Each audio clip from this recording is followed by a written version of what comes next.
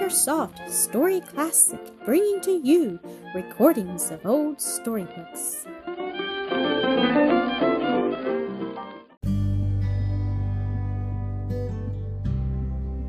Mildred's Married Life, Episode 22.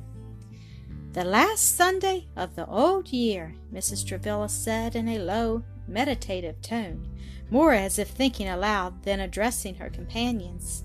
It was evening, and all the family at the Oaks were gathered about the fire in the parlor, usually occupied by them when alone. It was not so large as the drawing-room, and seemed cozier for a small company. "Yes, a solemn thought," said Rose. "The last Sunday and the last hours of the old year seem most appropriate seasons for a glance backward at the path we have already trod, and forward over that which still lies before." "Yes, look not at our shortcoming," resumed the old lady, "but at God's great mercies in the past, and all his great and precious promises for the future. Lo, I am with you always, even unto the end of the world. I will never leave thee, nor forsake thee. And even to your old age I am he, and even to hoar hairs I will carry you. This God is our God, forever and ever. He will be our guide, even unto death." "Ah," said Mildred, breaking the silence that had fallen upon them with the last words of her dear old friend. "Ah, we want to make us supremely happy is faith. Enough to believe every word our Master says, to trust him fully with both our temporal and spiritual interests, and to keep all his sweet commands." "Such as what, love?" asked her husband softly, sitting close by her side. "I was thinking of the opening verses of the 43rd chapter of Isaiah," she answered. "In the first and second verses he says, 'O Israel, fear not, for I have redeemed thee. I have called thee by thy name. Thou art mine. When thou passest through the waters, I will be with thee. And through the rivers, they shall not overflow thee.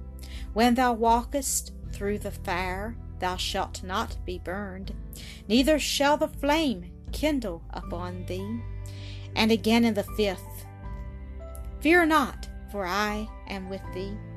Could we miss being happy if we fully obeyed so much as this one command, 'Fear not,' and fully believed and trusted in these precious promises?" "I think not," said Mr. Dinsmore. "And what right have we to disobey in being afraid of anything?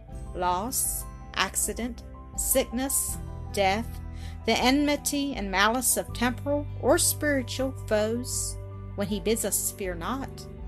And again he says, 'Be careful for nothing.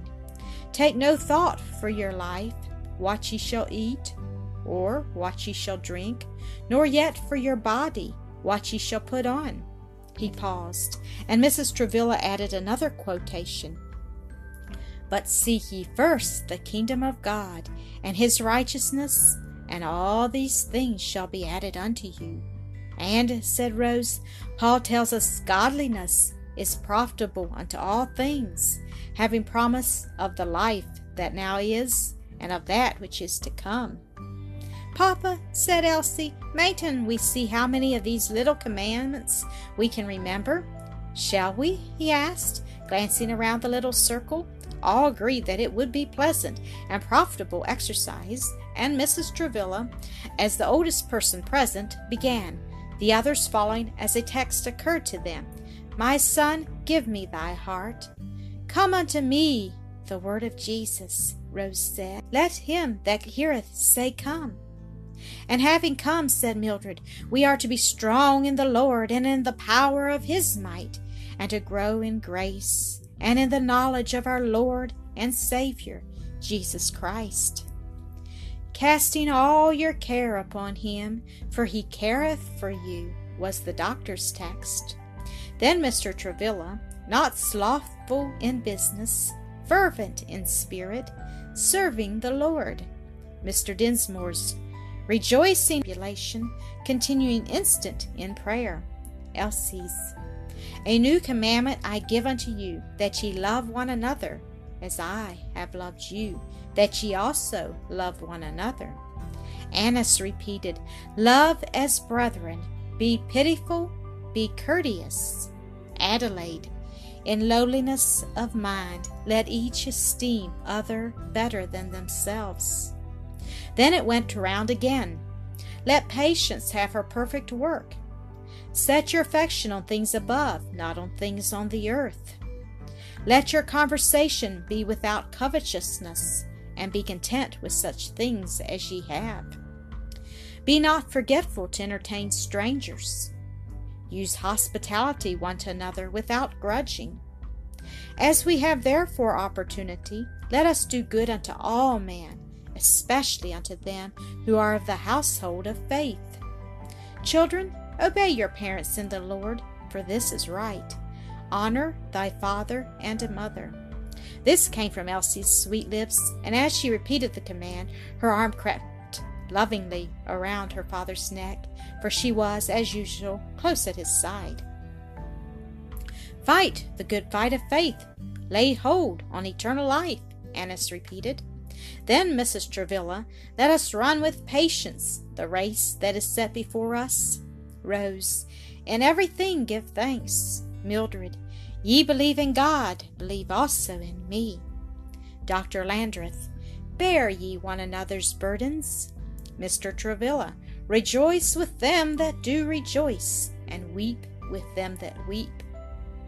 Adelaide, comfort ye, my people, saith your God. Mr. Dinsmore, provide things honest in the sight of all men. Dr. Landreth, every man shall bear his own burden. A slight pause followed the last text, and then Mrs. Travilla broke the silence. In all these and many more we learn his will concerning us, she said. And he tells us, if ye love me, keep my commandments. He that hath my commandments and keepeth them, he it is that loveth me. Obedience to a parent and God is our Father, to a master, and Jesus is our Lord and Master, is the test of love. We love him because he first loved us, and obey him not that we may be saved, but because we are saved. Verily, verily, I say unto you, he that heareth my word, and believeth on him that sent me, hath everlasting life, and shall not come into condemnation, but is passed from death unto life. Looking unto Jesus, trusting in him alone for salvation, trying to be like him and to know, to do, and suffer all his holy will. That is what it is to be a Christian, a follower of God, not as a slave, but as a dear child.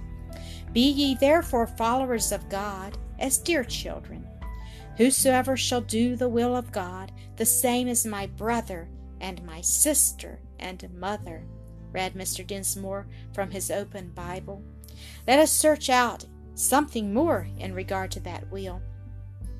Please read the 4th and 5th verses of the 1st chapter of Ephesians, said Mrs. Travilla. He turned to it and read, According as he hath chosen us in him before the foundation of the world, that we should be holy and without blame before him in love, having predestinated us unto the adoption of children by Jesus Christ to himself, according to the good pleasure of his will. What a blessed will, she commented, to predestinate us to the adoption of children, us, rebels against his authority, enemies by wicked works. And then it was his will to give his only begotten and well-beloved Son to die that we might live. He said, Lo, I come to do thy will, O God. And this is the will of God, even your sanctification, quoted Mildred. What Christian heart but must rejoice in that? Then Rose read, And this is the Father's will which hath sent me, that of all which he hath given me, I should lose nothing, but should raise it up again at the last day. And this is the will of him that sent me, that every one which seeth the Son, and believeth on him, may have everlasting life. And I will raise him up at the last day.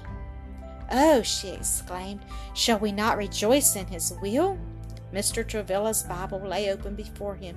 Here he said, in 2 Peter, 3rd chapter and 9th verse, we read, "The Lord is not slack concerning his promise, as some men count slackness, but is long-suffering to usward, not willing that any should perish, but that all should come to repentance."